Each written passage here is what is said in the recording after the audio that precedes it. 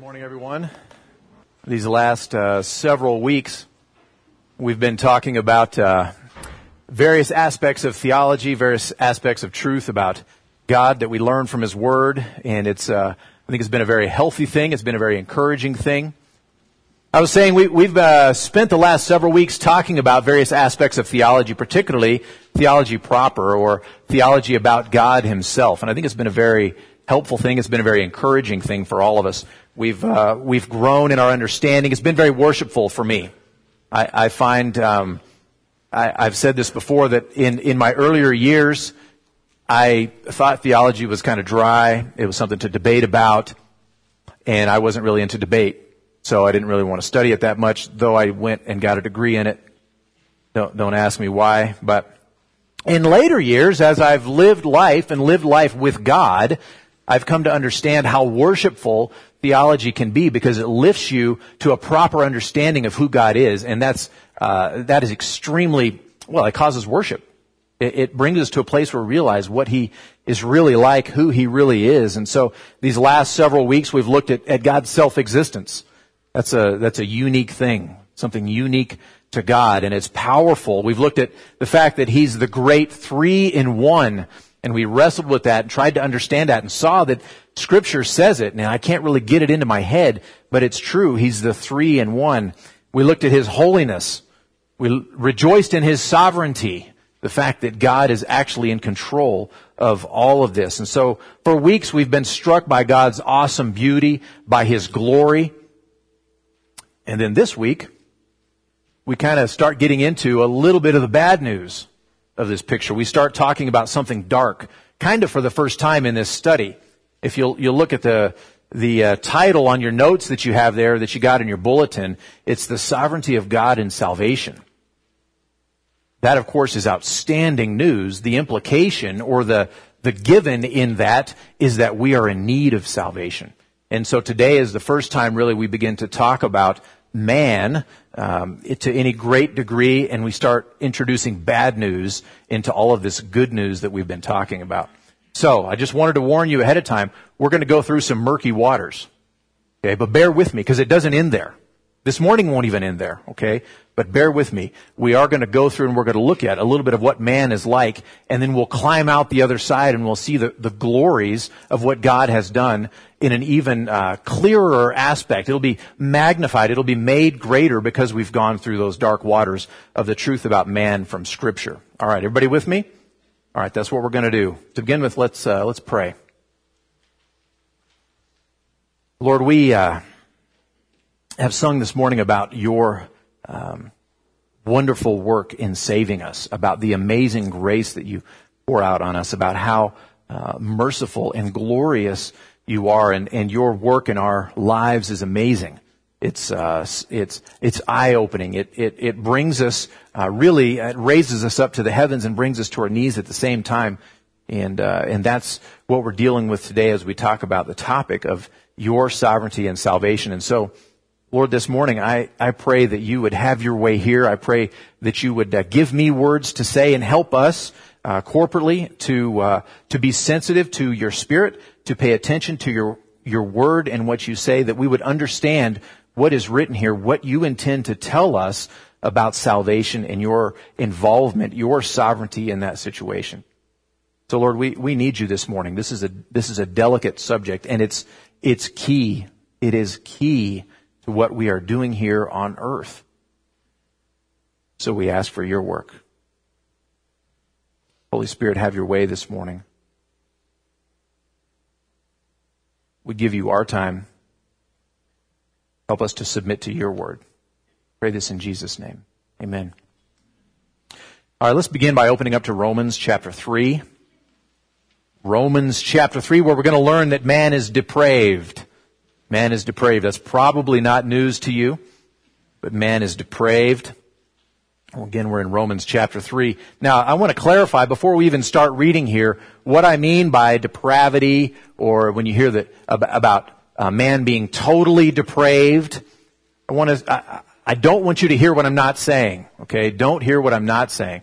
I am not saying that man is as bad as he could be, and he does everything possibly wrong that he could possibly do. That's not what I mean by the fact that man is totally depraved. The term totally depraved refers to the fact that the corruption of sin in our lives has reached into absolutely all areas of our being. It's seeped into all areas of our being. It's like a little bit of black ink put into a cup of water, right? It seeps everywhere. It's going everywhere. That's what I mean by totally depraved. There is no aspect of mankind that is not influenced, tainted, touched, darkened in some way by sin. That's what I mean by totally depraved. Throughout, thoroughly, in every aspect, not to the ultimate degree. That's not what I mean by totally depraved. We see a clear and a thorough picture of man's depravity in Romans 3. I'm going to read verses 9 through 18. 9, just to get the beginning of the paragraph there. We have Paul writing. He says, "What then? Are we Jews any better off? No, not at all.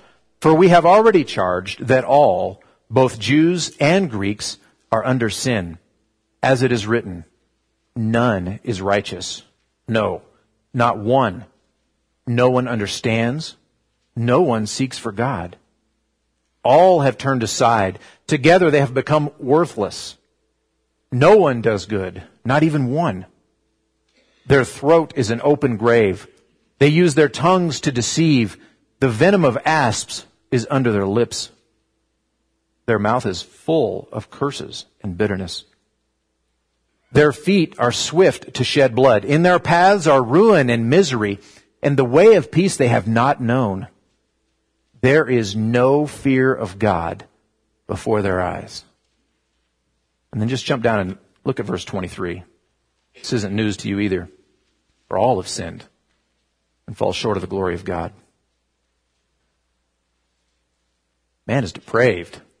First of all, he's depraved in his understanding. Depraved in his understanding. Verse 11, the first part of it, no one understands. No one understands. Our minds in the original state, if you think about Adam and Eve in the garden, the mind was perfectly functioning the way it was supposed to be. If you don't believe me, just try to come up with names for thousands of animals, but you don't get to use any name you've ever heard.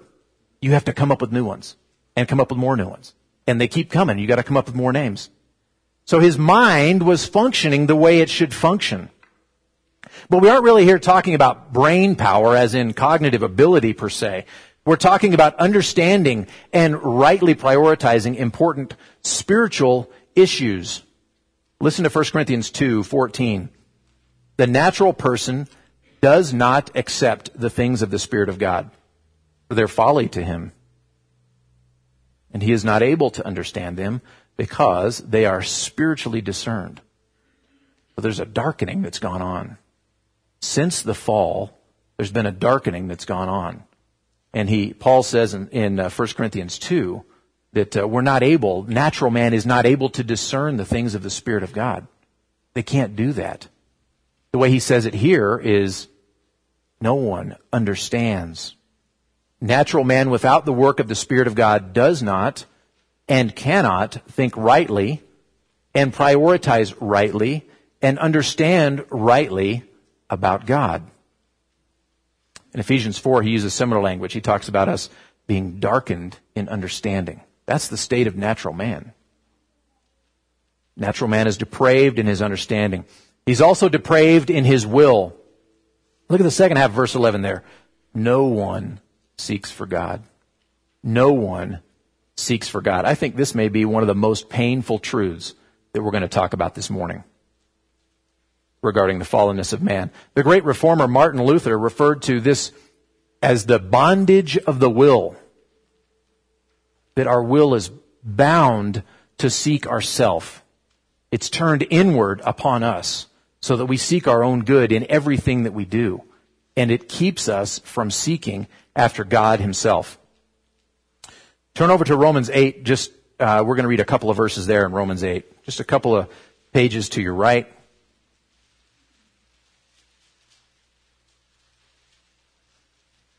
Starting in verse 5. For those who live according to the flesh set their minds on the things of the flesh. But those who live according to the Spirit set their minds on the things of the Spirit. For to set the mind on the flesh is death, but to set the mind on the Spirit is life and peace. For the mind that is set on the flesh is hostile to God, for it does not submit to God's law. Indeed, it cannot. Those who are in the flesh cannot please God. You, however, are not in the flesh, but in the Spirit, if in fact the Spirit of God dwells in you. Anyone who does not have the Spirit of Christ does not belong to him.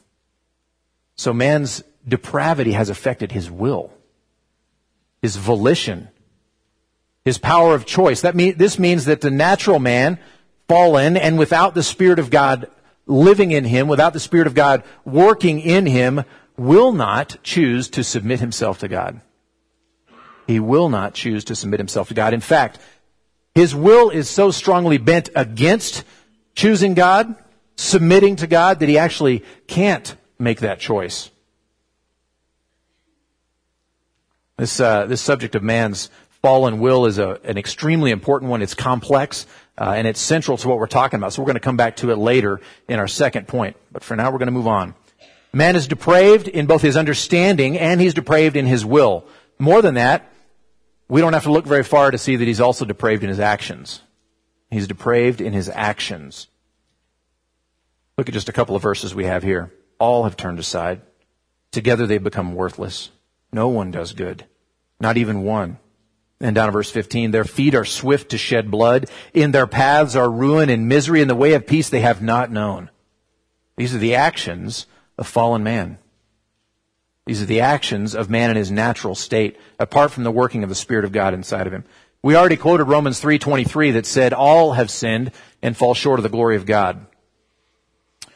1 Kings 8, verse 46 says, there is no one who does not sin. So the Old Testament talks about that too. Man's sin and fallenness affects more than just the occasional act of sin or outworking of sin. Romans 14:23 goes deeper, sheds more light on this subject and says, whatever is not from faith is sin. Think about that. Whatever is not from faith is sin. You talk about a blanket statement. That's a big statement. It's just not just identifying lying is sin, thievery is sin, this is sin. Whatever is not from faith is sin. That's huge. The point is that natural man who does not submit himself to God and so doesn't have a proper God-honoring faith is not able to do anything that is not considered sin. Because anything not from faith is sin. Any action taken by natural man is by definition taken without proper faith and is therefore sin. Dark, right? This is heavy stuff. And this is the way we were all born. This is what we were all born into. All right, so I can hear in your mind, but my neighbor, who's not a Christian, is a great guy. And he does all these things. He helps people. He gives of his time. He does all these things, right? How can that be sin? How is it possible for that to be sin? Well, think of it like this. Imagine you sent your child outside to mow the grass so that later on you could play baseball out there or something. Okay, and so you send him out to mow the grass, and he says, okay, no problem. Then the time comes to do it. You don't want to do it. Comes back inside and says, I'm not doing it, Dad. I don't want to do that. And so you push it a little bit more, remind him, hey, we're going to play baseball later. It needs to be mowed. I asked you to mow it, so go mow it. You said you were going to do it. And he says, I don't want to do it. I don't want to be involved. Right? Well, the time comes to play baseball, and all of a sudden you see your son out there mowing the lawn real quick. Right? Not because he wanted to obey you. Not out of a desire to honor you in obeying what you had said to do. Not out of a desire to honor the Lord by obeying his parents, but just because he wanted that benefit. He wanted to play baseball. So he's out there grumpy and mowing as fast as he can, not doing a great job getting it done. Did he obey you? No. Yeah, he did the action. He did the action, but he did not obey you from the heart. That's kind of a picture of what's going on with the natural man in any good thing that's done. Martin Luther would say that his will is bent on himself. It's his own desire. I really wanted to play baseball. I couldn't care less that my dad said I had to do it, and that I told him I was going to do it. That's not why I'm doing it. I just want to play baseball out here, so I'm mowing the lawn. There's something bent selfish about that. Everything that is not from faith is sin. So man is depraved in his actions. Our passage goes on to tell us that he's also depraved in his heart. Look at verses 13 and 14. Their throat is an open grave. They use their tongues to deceive. The venom of asps is under their lips. Their mouth is full of curses and bitterness. Now, I think it's worth noting in this relatively short passage how many statements are made about the way people talk. I mean, there aren't that many verses here. There aren't that many statements made. And we've got several of them that are about the way we speak. It's because it's powerful. What we say is powerful. And more than that, if you remember what Jesus said in Matthew 15 and verse 18, he says, what comes out of the mouth, what we say, proceeds from the heart. And this is what defiles a person. For out of the heart come evil deeds and sexual immorality and fornications and lying, and that all comes right out of here. That's what comes out of here. And so when he's pointing out here all these things that are said, that are spoken, ways we sin with our mouth, Jesus is saying that's just a verbal expression of what's already in your heart. Expression of what's already in your heart. He's depraved in his heart as well. In a word, natural man, apart from the working of the Holy Spirit, has no fear of God. He has no fear of God. This is the way Paul summarizes it in verse 18. There is no fear of God before their eyes. This is the bottom line for the natural, unsaved man. There's nothing in him that is inclined to submit to God, either in his understanding, or in his will, or in his actions, or in his heart. And this is the state that we were all born into. This is the way we were all born. Man is depraved. An enormous consequence of that depravity is that man is also unable. He's unable. Flip over to Ephesians chapter 2. We're going to move away from this passage. Go to Ephesians chapter 2. Man is unable. Ephesians chapter 2, also written by Paul. I'm just going to read the first 3 verses of that chapter. Paul, speaking to Christians in Ephesus, says this, and you were dead in the trespasses and sins in which you once walked, following the course of this world, following the prince of the power of the air, the spirit that is now at work in the sons of disobedience, among whom we all once lived in the passions of our flesh, carrying out the desires of the body and the mind, and were by nature children of wrath like the rest of mankind. Man is unable, first of all, because he's dead. Because he's dead. Look how he starts verse 1. And you were dead in the trespasses and sins in which you once walked. God had told Adam and Eve in the garden what the consequence would be if they disobeyed. They only had one rule. Don't eat from this tree. Broke that rule. And he said, if you break that rule, you'll surely die. Right? So they ate.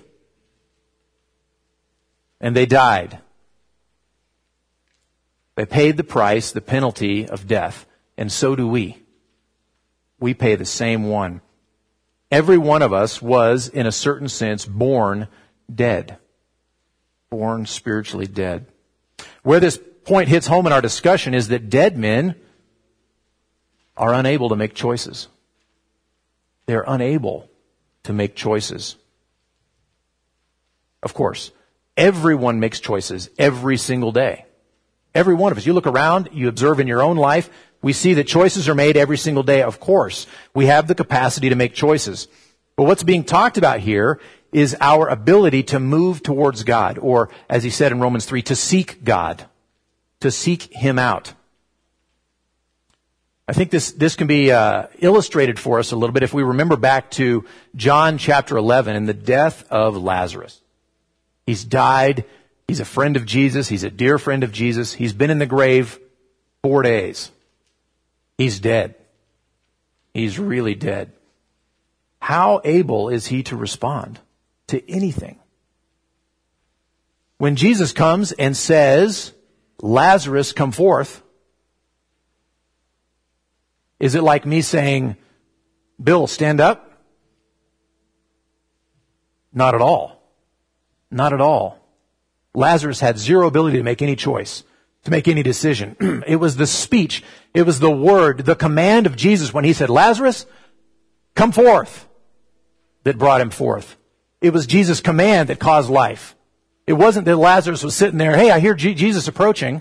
Hey, it sounds like his footsteps. I hear him chatting out there with my sisters. Lazarus, come forth. Okay, Jesus, I will. That is not the way it worked. He was dead. He was unable to make any choice. And the Savior came and he spoke and he said, Lazarus, come out. And life was breathed into him. He stood up and he came out. That's a little bit of the picture of what's going on here in Ephesians chapter 2. We were dead. We were born dead. We were born unable, like Lazarus was unable. Now, there's a little bit of a subtle nuance. Excuse me. There's a little bit of a subtle nuance here as we talk about ability, because we can look and see that we have ability to make choices all the time. We can do all kinds of things. And am I saying here that man does not have the organ, let's say, to make the choice to follow God? If he's unable, then how can God still hold him accountable for his sins if he actually is unable? I think it's important, it's helpful for us to think about it in two kinds of terms. There is a sense in which man is naturally able, a sphere called natural ability, and a sphere called moral ability. Natural ability can be illustrated like this. No matter how much I wanted to, I could not jump and touch the ceiling right here. No matter how much I wanted to. I could build a thing and jump off it, or I could, build a jetpack and fly up there. But I could not use my natural faculties and make the leap to touch that. Just not going to happen. Michael Jordan couldn't do that. Okay? It is not possible for a man to do that. We do not contain those natural faculties to be able to do that. Okay? So something is hindering me. Something hinders me, and that's that my mechanics don't work right. I can't do that. Jump to the moon. No. No matter how much I wanted to, I couldn't do that, right? Natural ability. I do not have the capability to make that happen. All right. Let's move over here and think about moral ability. Moral ability means the ability to make choices, to make moral decisions. Okay? And I think we can illustrate this by thinking about someone who is a kleptomaniac, someone who steals all the time, almost unconsciously, picking people's pocket. I don't know what it looks like. I've never been a klepto or really even known one. I don't think. But just taking stuff, just chronic shoplifters, just see it, take it. It's just they just do that, right? That's just what they do. That's what they want to do. Now, it's possible, of course, to be a chronic shoplifter such that you end up in prison. In not just jail, short term, but in prison. And why do we put people like that in prison? Anyone who does anything always, like a serial killer, or like, someone who steals cars at every opportunity or whatever, someone who does that all the time, that's what they want to do, and we put them in prison because we realize about them, they will always go back and do that. They do not have the moral ability to choose not to do that. They love it. And when they weigh in the scales, steal this thing, oh, that's really great, I love stealing that thing. Or, don't steal it, do the right thing, don't get in trouble. Well, this isn't super heavy, this one is awesome. And so this little weak inclination over here gets chucked. So we would say morally they are unable. Are they naturally able to choose not to steal that thing? Absolutely. I choose not to steal that thing all the time. You choose not to steal that thing all the time. They have the natural ability. Their mechanics aren't broken. They could do it. But morally, this is just what they want. This is what they want. And we've realized as a society, Most societies have realized someone who does that thing perpetually, they're going to keep doing it perpetually. You got to lock them up. You got to make it so that they no longer have the natural ability to steal that thing, because they will always steal it. All right? So, that's the distinction between a natural ability and a moral ability. When we talk about the ability of fallen man, does he have the natural ability to make the choice to submit to God? He has all the requisite faculties. He's got everything that it takes to do it. He could do it. He could bow the knee. His knee does bend. Okay? He can bow the knee to God. He has everything naturally. What's the problem over here? What's the problem with their moral ability? The bondage of the will. Self-seeking. I will be my own God, natural man says. I will serve myself with this thing. Even if it looks just like what those Parkside Christians do, I'm using that same thing to serve myself in some way. So morally, they're always choosing to be their own God. Is that of faith? That which is not of faith is sin. That's what we mean when we say morally unable. Man is unable. He has the faculty. He has the organ to make the choice, but he just doesn't want to. His desire to follow God or anything like that is so outweighed by his desire for self, whatever it is, that this is such a distant second or 10th place. Never going to happen. They will choose this. So that's what I mean when I say unable. Unable to. Natural man cannot choose to submit himself to God. We've read several verses that said that. Natural man is morally unable to submit himself to God because he is dead. And secondly, he follows Satan's lead. He follows Satan's lead, following the prince of the power of the air, the spirit that is now at work in the sons of disobedience.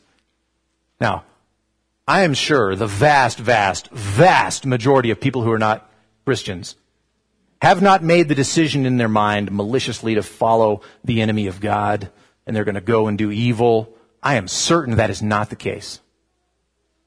I'm certain of that. But if you think back to how sin entered the world, how did it enter?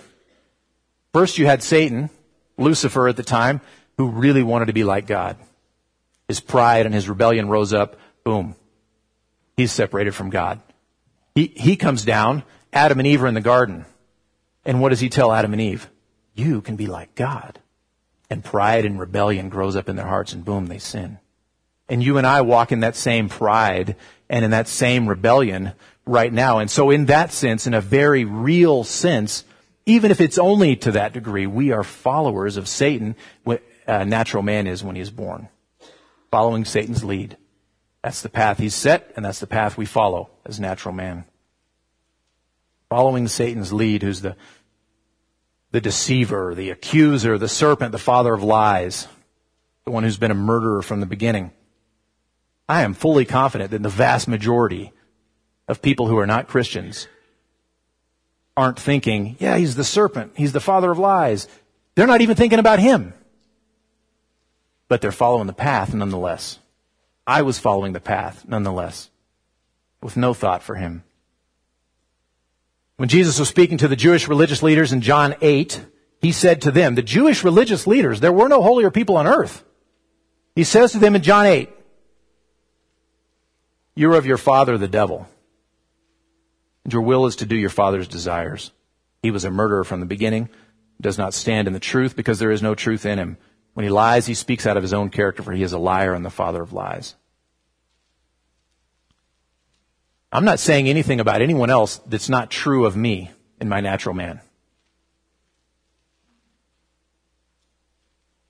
I'm not trying to ascribe malicious intent to anyone.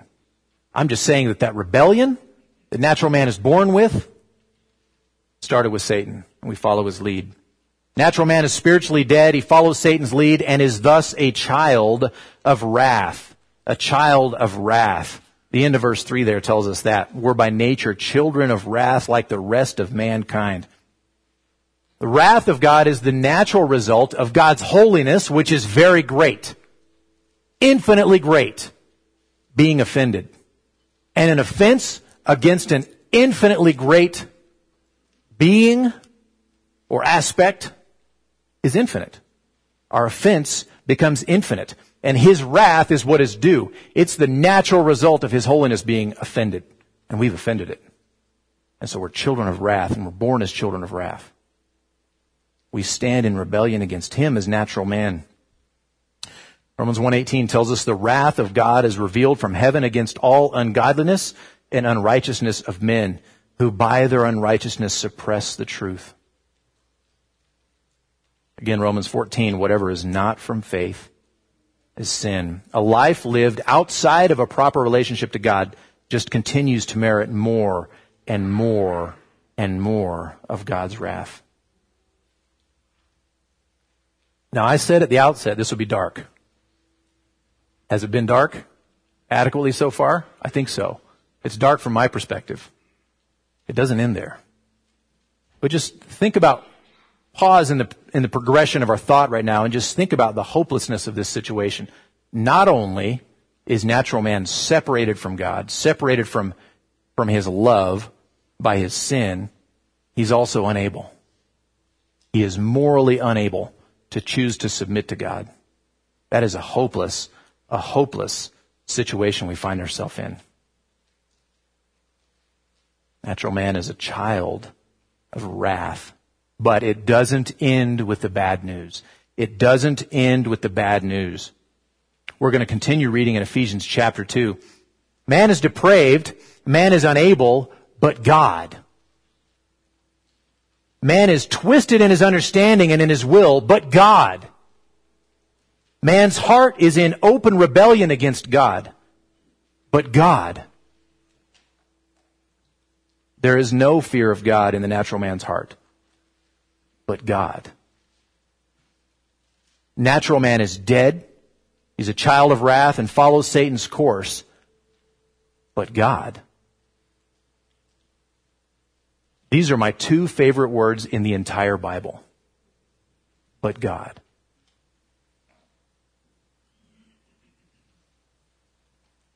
Ephesians chapter 2, verses 4 through 10. But God, being rich in mercy because of the great love with which He loved us, even when we were dead in our trespasses, made us alive together with Christ. By grace you have been saved, and raised us up with Him, and seated us with Him in the heavenly places in Christ Jesus, so that in the coming ages He might show the immeasurable riches of His grace in kindness toward us in Christ Jesus.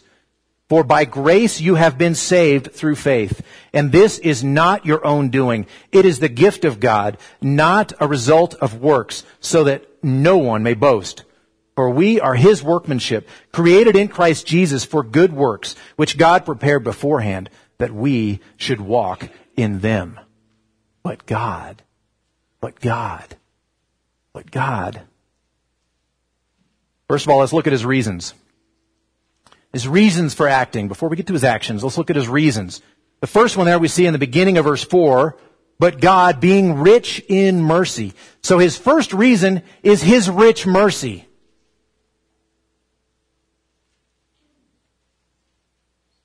His first great reason for acting is because of His own rich mercy. Though the wages of sin is death, Romans 6:23, how does the verse continue? The free gift of God is eternal life in Christ Jesus our Lord. Or as Paul puts it in Romans 9, it depends not on human will or exertion, but on God who has mercy. It's from His own mercy. It wells up from who He is. He is merciful and rich in mercy. And so that's His first reason for acting. The first reason God decided to act on behalf of sinful man is rooted in His own nature. It's His rich mercy. The second reason is His great love. The second half of verse 4. Because of the great love with which He loved us. That's the second reason God acts. It's, again, found in Him. There was no higher motivator outside of God Himself that spurred Him to send His Son to save sinners. It's rooted within Himself. His highest motivator was His own love. It's rooted in who He is. There's a fascinating passage in Deuteronomy. By the way, Deuteronomy is the Romans of the Old Testament, so I make that mistake sometimes. I had a class in Deuteronomy. I initially thought it was going to be rather dull. It was exciting. Deuteronomy is an exciting book. Deuteronomy chapter 7, verses 6 through 8. Just write that down and listen to this. It addresses the same issue. For you are a people, speaking to Israel, for you are a people holy to the Lord your God. The Lord your God has chosen you to be a people for His treasured possession out of all the peoples who are on the face of the earth. It was not because you were more in number than any other people that the Lord set His love on you and chose you, for you were the fewest of all peoples. But it was because the Lord loves you.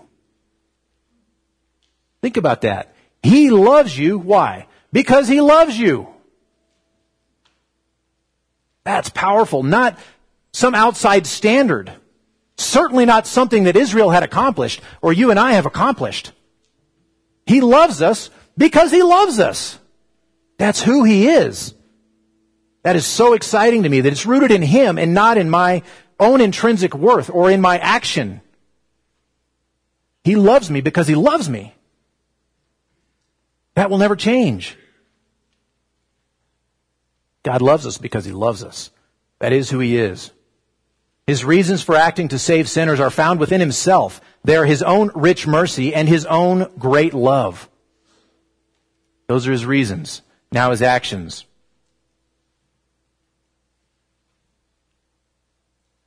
Look at verse 5. Even when we were dead in our trespasses. Remember the dark first 30 minutes of this thing?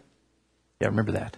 Even when we were dead in our trespasses, God made us alive together with Christ. By grace you've been saved. Made us alive. He made us alive. Verse 1 told us that we were dead.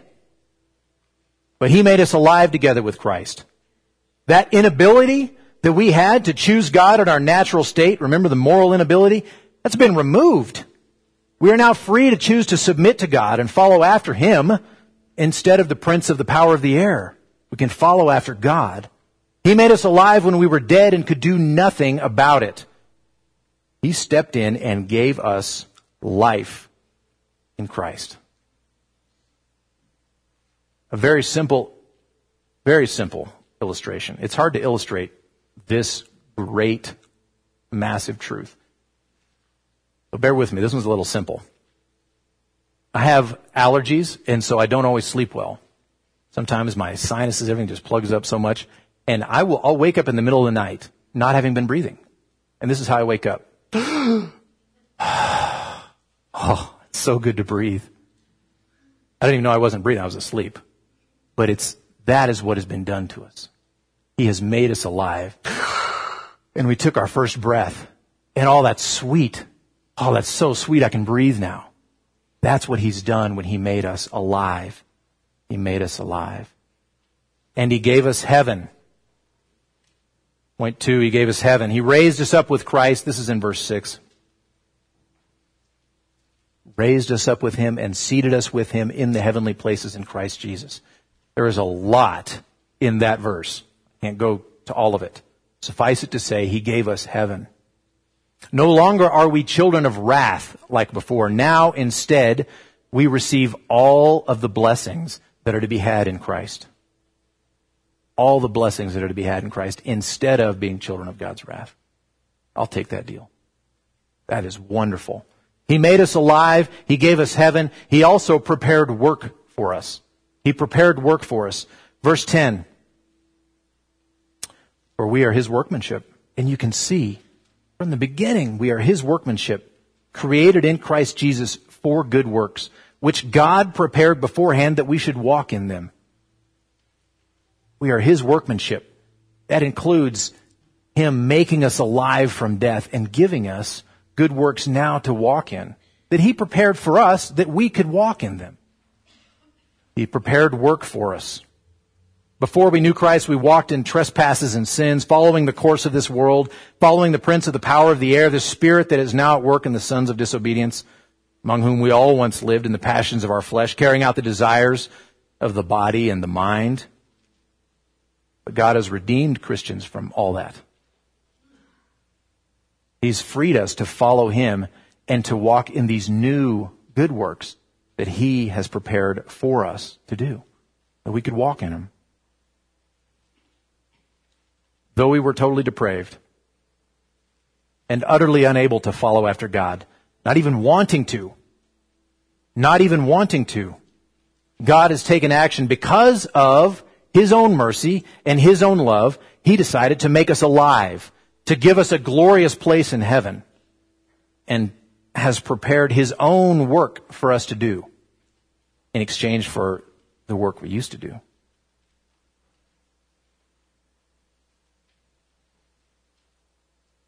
So this is my first attempt. We're going to talk about this next week also, the sovereignty of God and salvation. You can see it's an enormous subject, and it deals with some very heavy stuff. Thank you for bearing with me in the dark parts, because it's dark. But that just makes the bright parts all the brighter. So what? So what's the application? What does this mean for us? What do we do?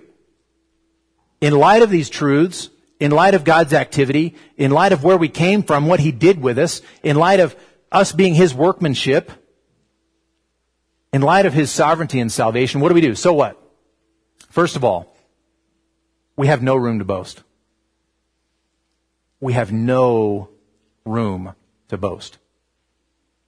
When I think about the fact that I became a believer and others I love have not become believers, what's the difference?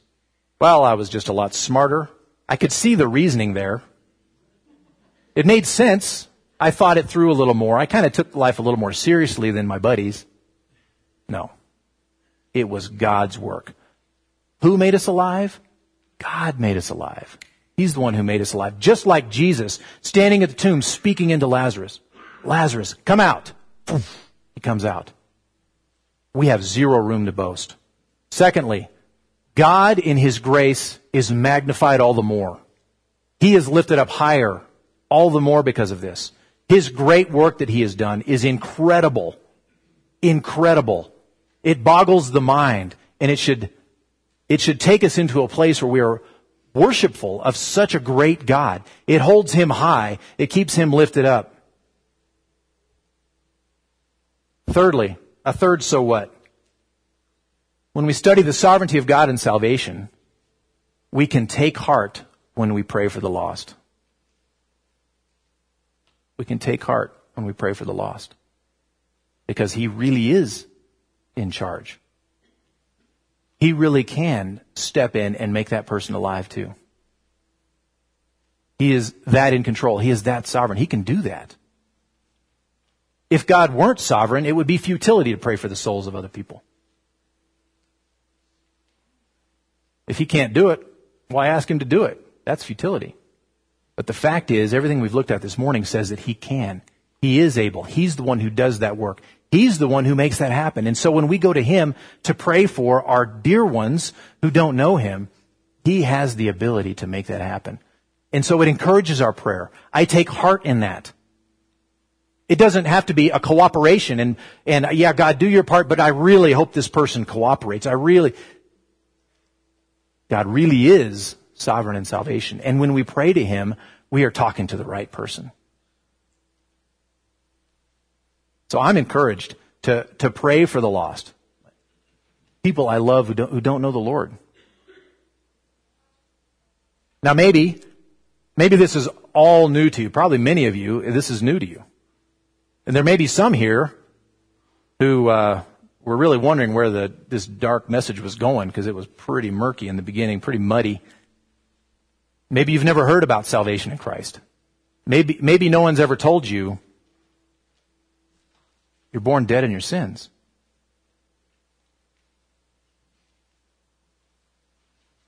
I pray this morning that God would work in your heart and make you alive, just like Jesus did with Lazarus. Come out. Come out. Come to life. Be made alive. Come to life right now. I pray that God would do that with you. If you question this, if you wonder what I'm talking about, if you have concerns, if you want to hear more about what new life is, what we're talking about, what salvation is. If you want to hear more about this, come and talk to me. I'll be up front.